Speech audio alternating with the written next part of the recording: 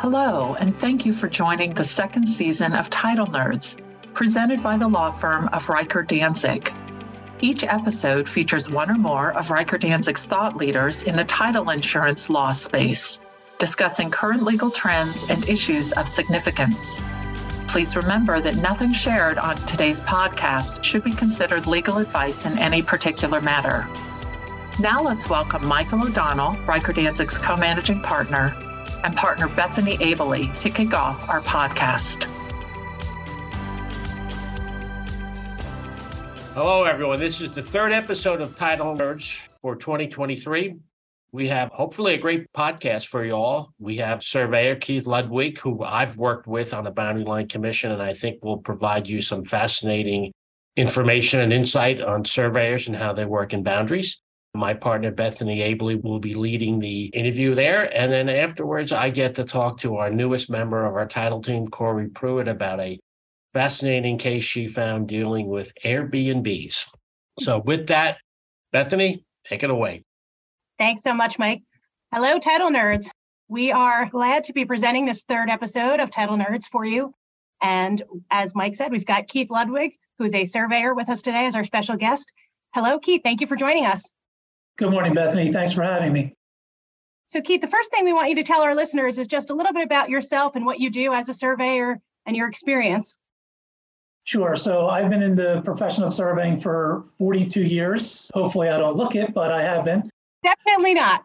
The listeners at home might not be able to see you, but I can. And you definitely don't look like you've been in it for 42 years.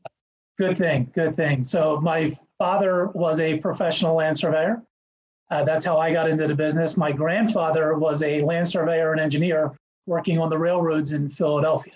So that's pretty much where I got my start. I am professionally licensed in New Jersey and 7 other states. I'm a graduate of NJIT with a bachelor's in surveying.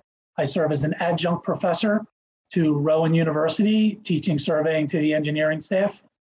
Currently, I am the Northeast Region Survey Manager for Pannoni, meaning I manage all the survey offices, all the survey divisions, I should say, within New Jersey, New York, Connecticut, and Massachusetts. I lend support to Pennsylvania and Delaware as well. Oh, wow, that's great. I will say, Keith, when you mentioned where you got your start and your father was in the business and that's how you got in the business, I always say that to people when they ask how I became a Jets fan. I say, my father's a Jets fan, and that's how I became a Jets fan. Let alone the fact that my father was an attorney and was in the title insurance industry for many years. I don't blame him for me going into law or title insurance. I blame him for me being a Jets fan. There you go. So since we're on our Title Nerds podcast, one of the things we wanted to ask you about, Keith, is how title searches and title reports are used in the surveyor's world. So when you are preparing a survey, how does that work that you're using the title searches? Well, title searches are extremely important to land surveyors. I got to say, there's numerous types of surveys that we prepare. One of the most prevalent one that's known by everybody is the ALTA survey, the ALTA, where title reports are actually required and they are completely relied upon by the surveyor. So any information that we're provided from the title companies, whether it be Title A, or I should say Schedule A, especially Schedule B2, which are easements, restrictions, and covenants, they are extremely important. We will take that information, we'll plot the deeds that are provided, and then we will relate them to the boundary that we're surveying. Our primary function from the title search is to relate any easements, restrictions, covenants, and whether they lie within the surveyed area, adjacent to the surveyed area, or they're not contained within the survey area. One big misconception that I get all the time from attorneys is they always ask me, does the easement or covenant affect the property in question? That is not the duty of a surveyor. That is not our job. I am not qualified to say whether an easement affects or does not affect a surveyed premises.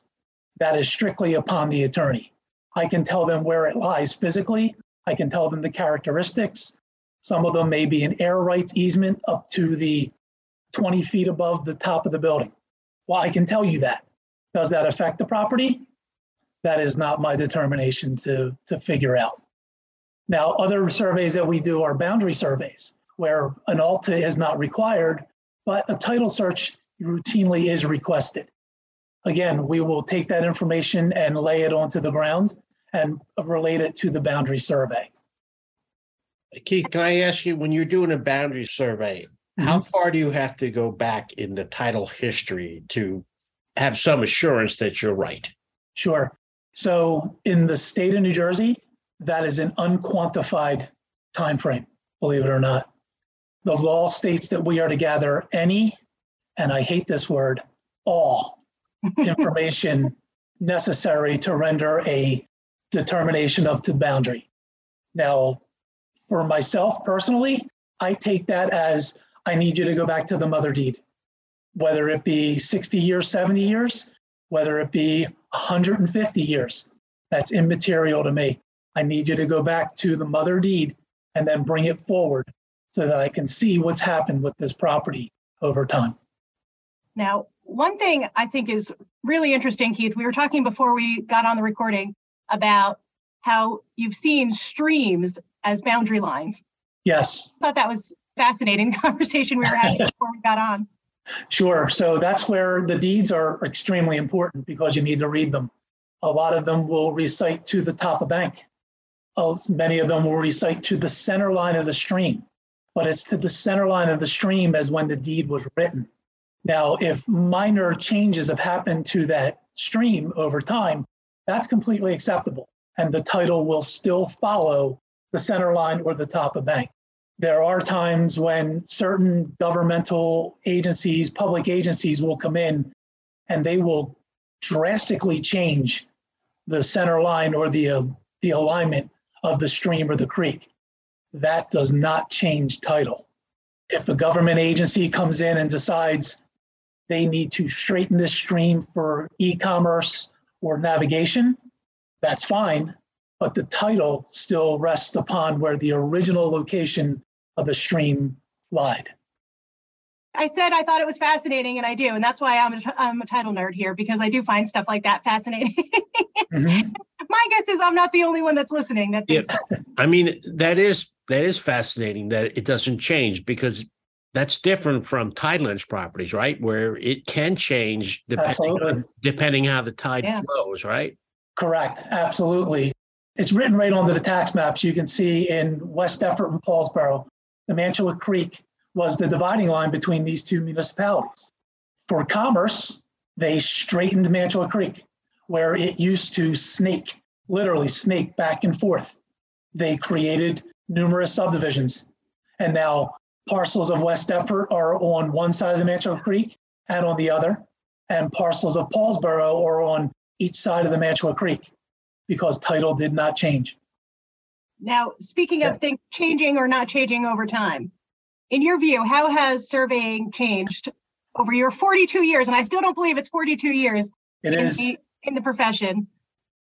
There have been drastic changes in surveying in my time. My first job surveying with my father, I was a rear chainman on a 4-man survey crew. You never see a 4-man, let alone a 3-man survey crew anymore. Once in a while, you'll see a 2-man crew. Most of it is 1-man. So my job was to literally hold the zero end of the tape on the chaining pin and pick up the chaining pins as we traversed down the line. And once we finally got to the corner we were looking for, my job was to tell my father how many chaining pins I had. 4 pins, 5 pins, 6 pins, whatever it was. Each one of them represented 100 feet. And then the head chainman would tell him, we've gone 42.6 feet from there. So he would know if I had 6 pins, 42, 62 feet from the beginning of the line.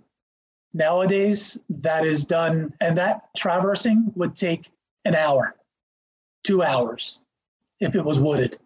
Nowadays, you press a button on your data collector and you have that distance accurate to within 1/100th of a foot in a matter of 5 seconds. Wow. Yeah.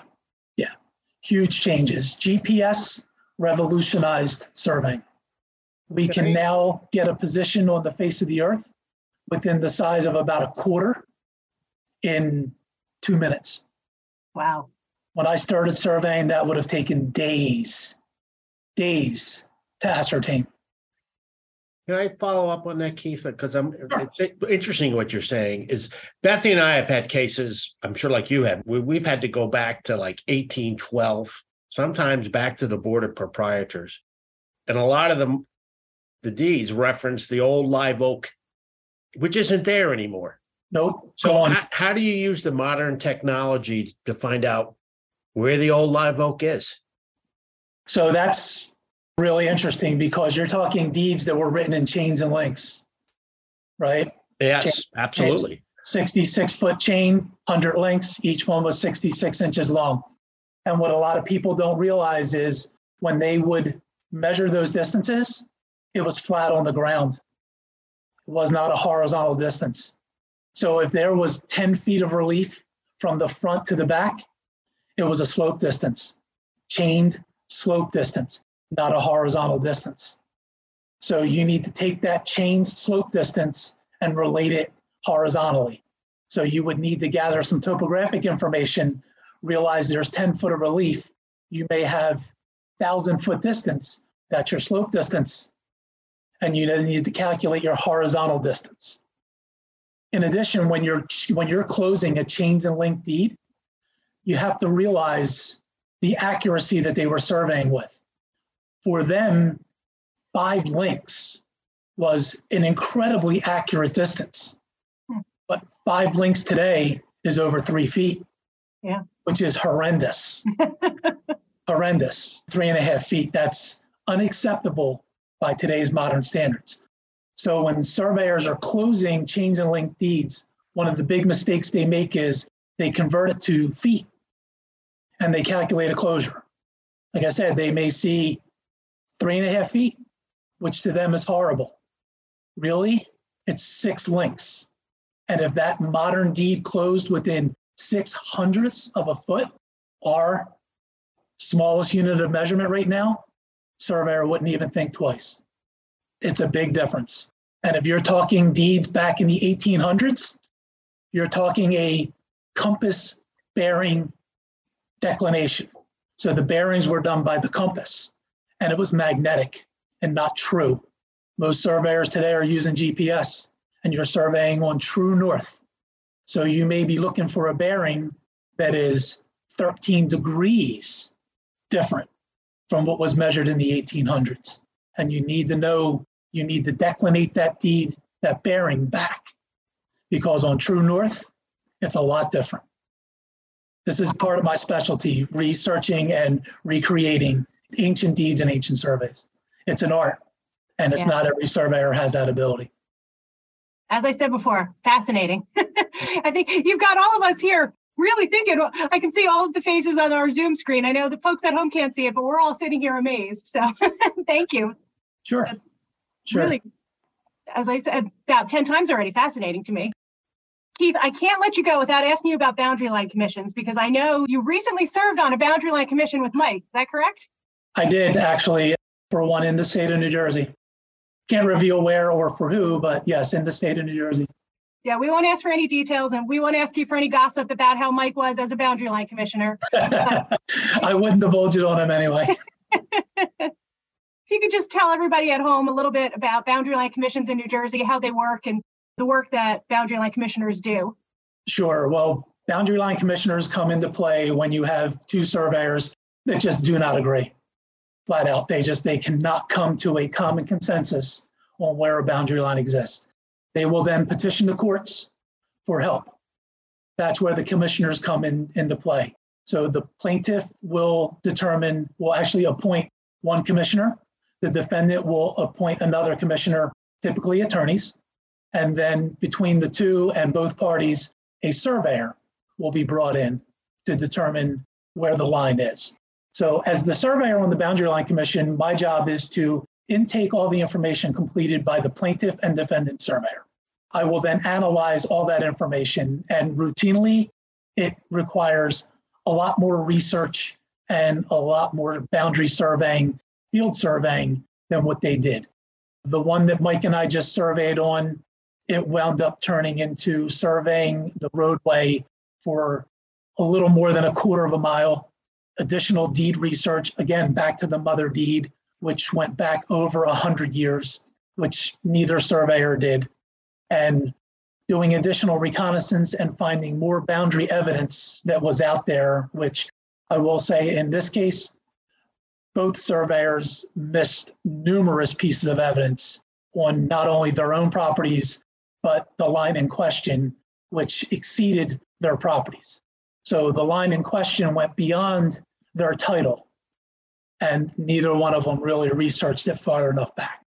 So as a boundary line commissioner, it's our job to be objective and to take in the information and look at it from a nonpartisan view, and then to filter that evidence along with all of the title work that you guys provide, which was really important in this case, and then to determine whether one surveyor is correct or not, because that happens. A commissioner may side with the defendant survey is correct and the plaintiff survey is wrong, or vice versa. In the case that you're talking about, neither one of them, I did not agree with either one of them and had to basically set the line in a position that was actually between the two lines, but supported by numerous pieces of evidence and title research that was done. That's our job as a commissioner. Be objective, find the line, and determine whether it agrees with one or the other or neither. Bethany, can I ask one more question? Sure, And I don't think we should, with any surveyor in Jersey, particularly South Jersey, can you tell us how you deal with tidelands issues, the ever-present issue of tidelands in the state of New Jersey? Yeah, so tidelands, NJDEP made it really easy to be wrong, unfortunately.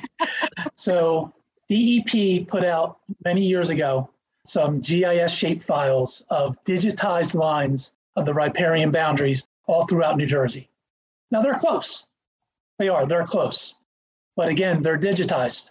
And if you read the metadata that they published, they clearly state that this is not a survey product and it is for planning pretty much only. So with riparian issues, you have to go back to the riparian board and they have coordinates. They're on 1927 datum, but they have the actual coordinates of the riparian lands that were formerly flowed in the state of New Jersey. As a surveyor, it's our job to go to them, ascertain those coordinates, then convert them to modern day NAD 23, NAD 83, 2011 datum, which is fairly simple because the National Geodetic Survey provides tools to do that. You can just input the coordinates in the 27 datum. The National Geodetic Survey will then give you coordinates on NAD 83, 2011. You need to plot them on that survey, connect the dots, and then you're in the right location. Using the GIS shape files will get you close, but it will not be accurate. Thank you. Mm-hmm. So Keith, one last question before we let you go. Sure. Do you have any favorite war stories or any crazy surveying experience that you want to share with us? Sure. So I was the surveyor for the defendant in a case in Atlantic County. This case was just absolutely hellacious. The title went back and forth between the same families numerous times. The title went back over 200 years. We had to get the proprietor's information and then start to bring everything forward. The title company that I got to help us out with it, I'm not going to name who it was tremendous, absolutely tremendous. Not only because the case was in Atlantic County, a lot of people don't realize that Atlantic County only came into existence in 1837. Prior to that, it was Gloucester County. And for about 15, 20 years after 1837, people still filed Atlantic County deeds in Gloucester County because it was closer. You got to remember back then you were traveling by horseback. There was no cars. So the closest courthouse was still Woodbury instead of Mays Landing. This involved probate because there were numerous wills within the families that went back and forth. So the title company had to search both courthouses back to long before 1837. They were back in the 1780s. And they had to search probate in both courthouses for the names. The title work was just, it was absolutely a mess trying to decipher it. Probably took me 3 months straight to decipher how the properties were deeded and willed back and forth. And some were deeded after the wills. So the grandfather willed it to his 2 sons and daughter. And then later on, a deed was produced that was contrary to the will. The will supersedes the deed. It was filed before, and it was the last will and testament. It was a nightmare, absolute nightmare. It took almost 7 months to get that survey completed. Sounds like it would have been a nightmare, even if you didn't have the issue of the 2 different counties and one county changing to the other county and having Correct. to switch the 2 courthouses. Even without that, it sounds like it would have been a crazy nightmare. It was absolutely. I had over 400 deeds and wills to go through on that survey. Wow. Yeah. I knew if I asked you for a good war story, you'd have one. That was by far the worst. Well, thank you so much for joining us today, Keith. Thank you, Keith. It's been great. No problem. My pleasure. All right. With that, let me introduce the newest member of our title team, Kori Pruett, who went through a trial with Bethany and I, and we certainly can say she was spectacular at the trial. Now we'll see how she is on Title Nerds. I think I'm more nervous now.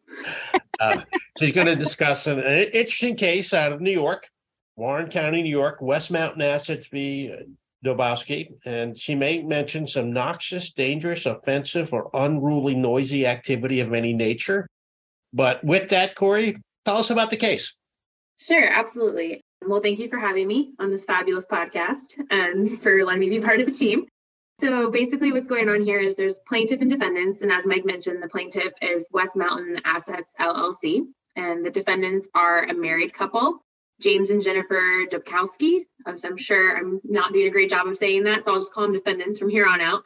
So essentially what it is these 2 folks, or the entity and the husband and wife, they own neighboring parcels. And they both abut a third parcel, which has on it, in part, a gravel roadway.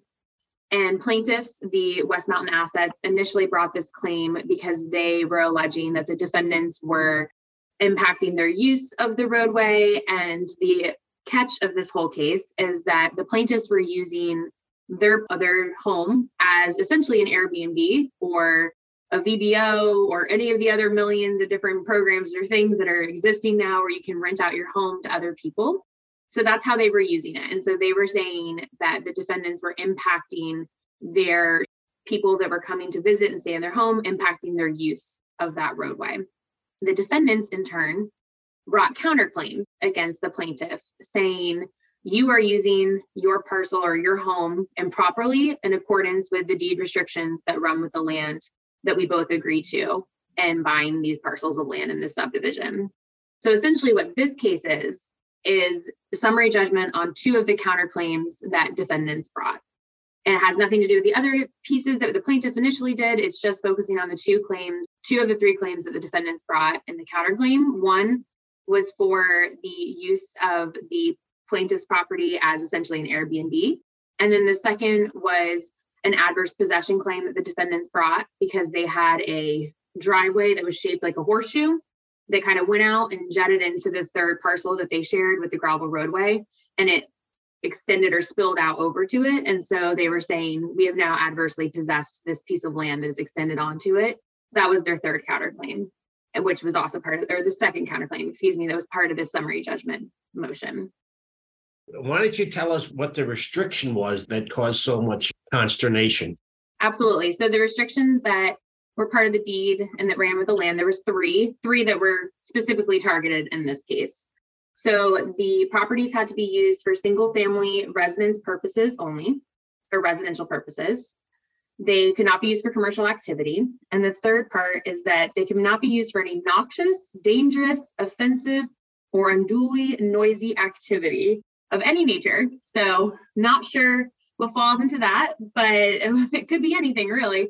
So those are the three things that the court really turned and looked to with the deed, saying, okay, this is what defendants are saying the property is being improperly used for. We now have to examine these restrictions that are in the deed to see if the way plaintiff is using their property for short-term rentals violates that. So people could stay, or were staying at the plaintiff's property from anywhere from a weekend to a week or 2 weeks. So thinking essentially of your AirBNB stays, where kind of like how I'm going to go stay in an Airbnb this weekend in Nashville, where I'm going with a group of people. We're staying in someone's home for a weekend. So that's essentially how they were using this property. And so the court was tasked with determining whether or not this use violated the restrictions. And what did the court say? The court said yes, it violated. And I thought it was actually really interesting how the parties approached their arguments. So plaintiff was essentially saying that it does not violate it because as we all probably maybe potentially learned in property law or throughout time, that you have the right to do what you want with your property, that you can use it how you would like. And they were saying this is essentially what we're doing. And they pointed to a case in Wisconsin which held that the use, in essentially the same way with an Airbnb, was not commercially used and they were allowed to continue with that.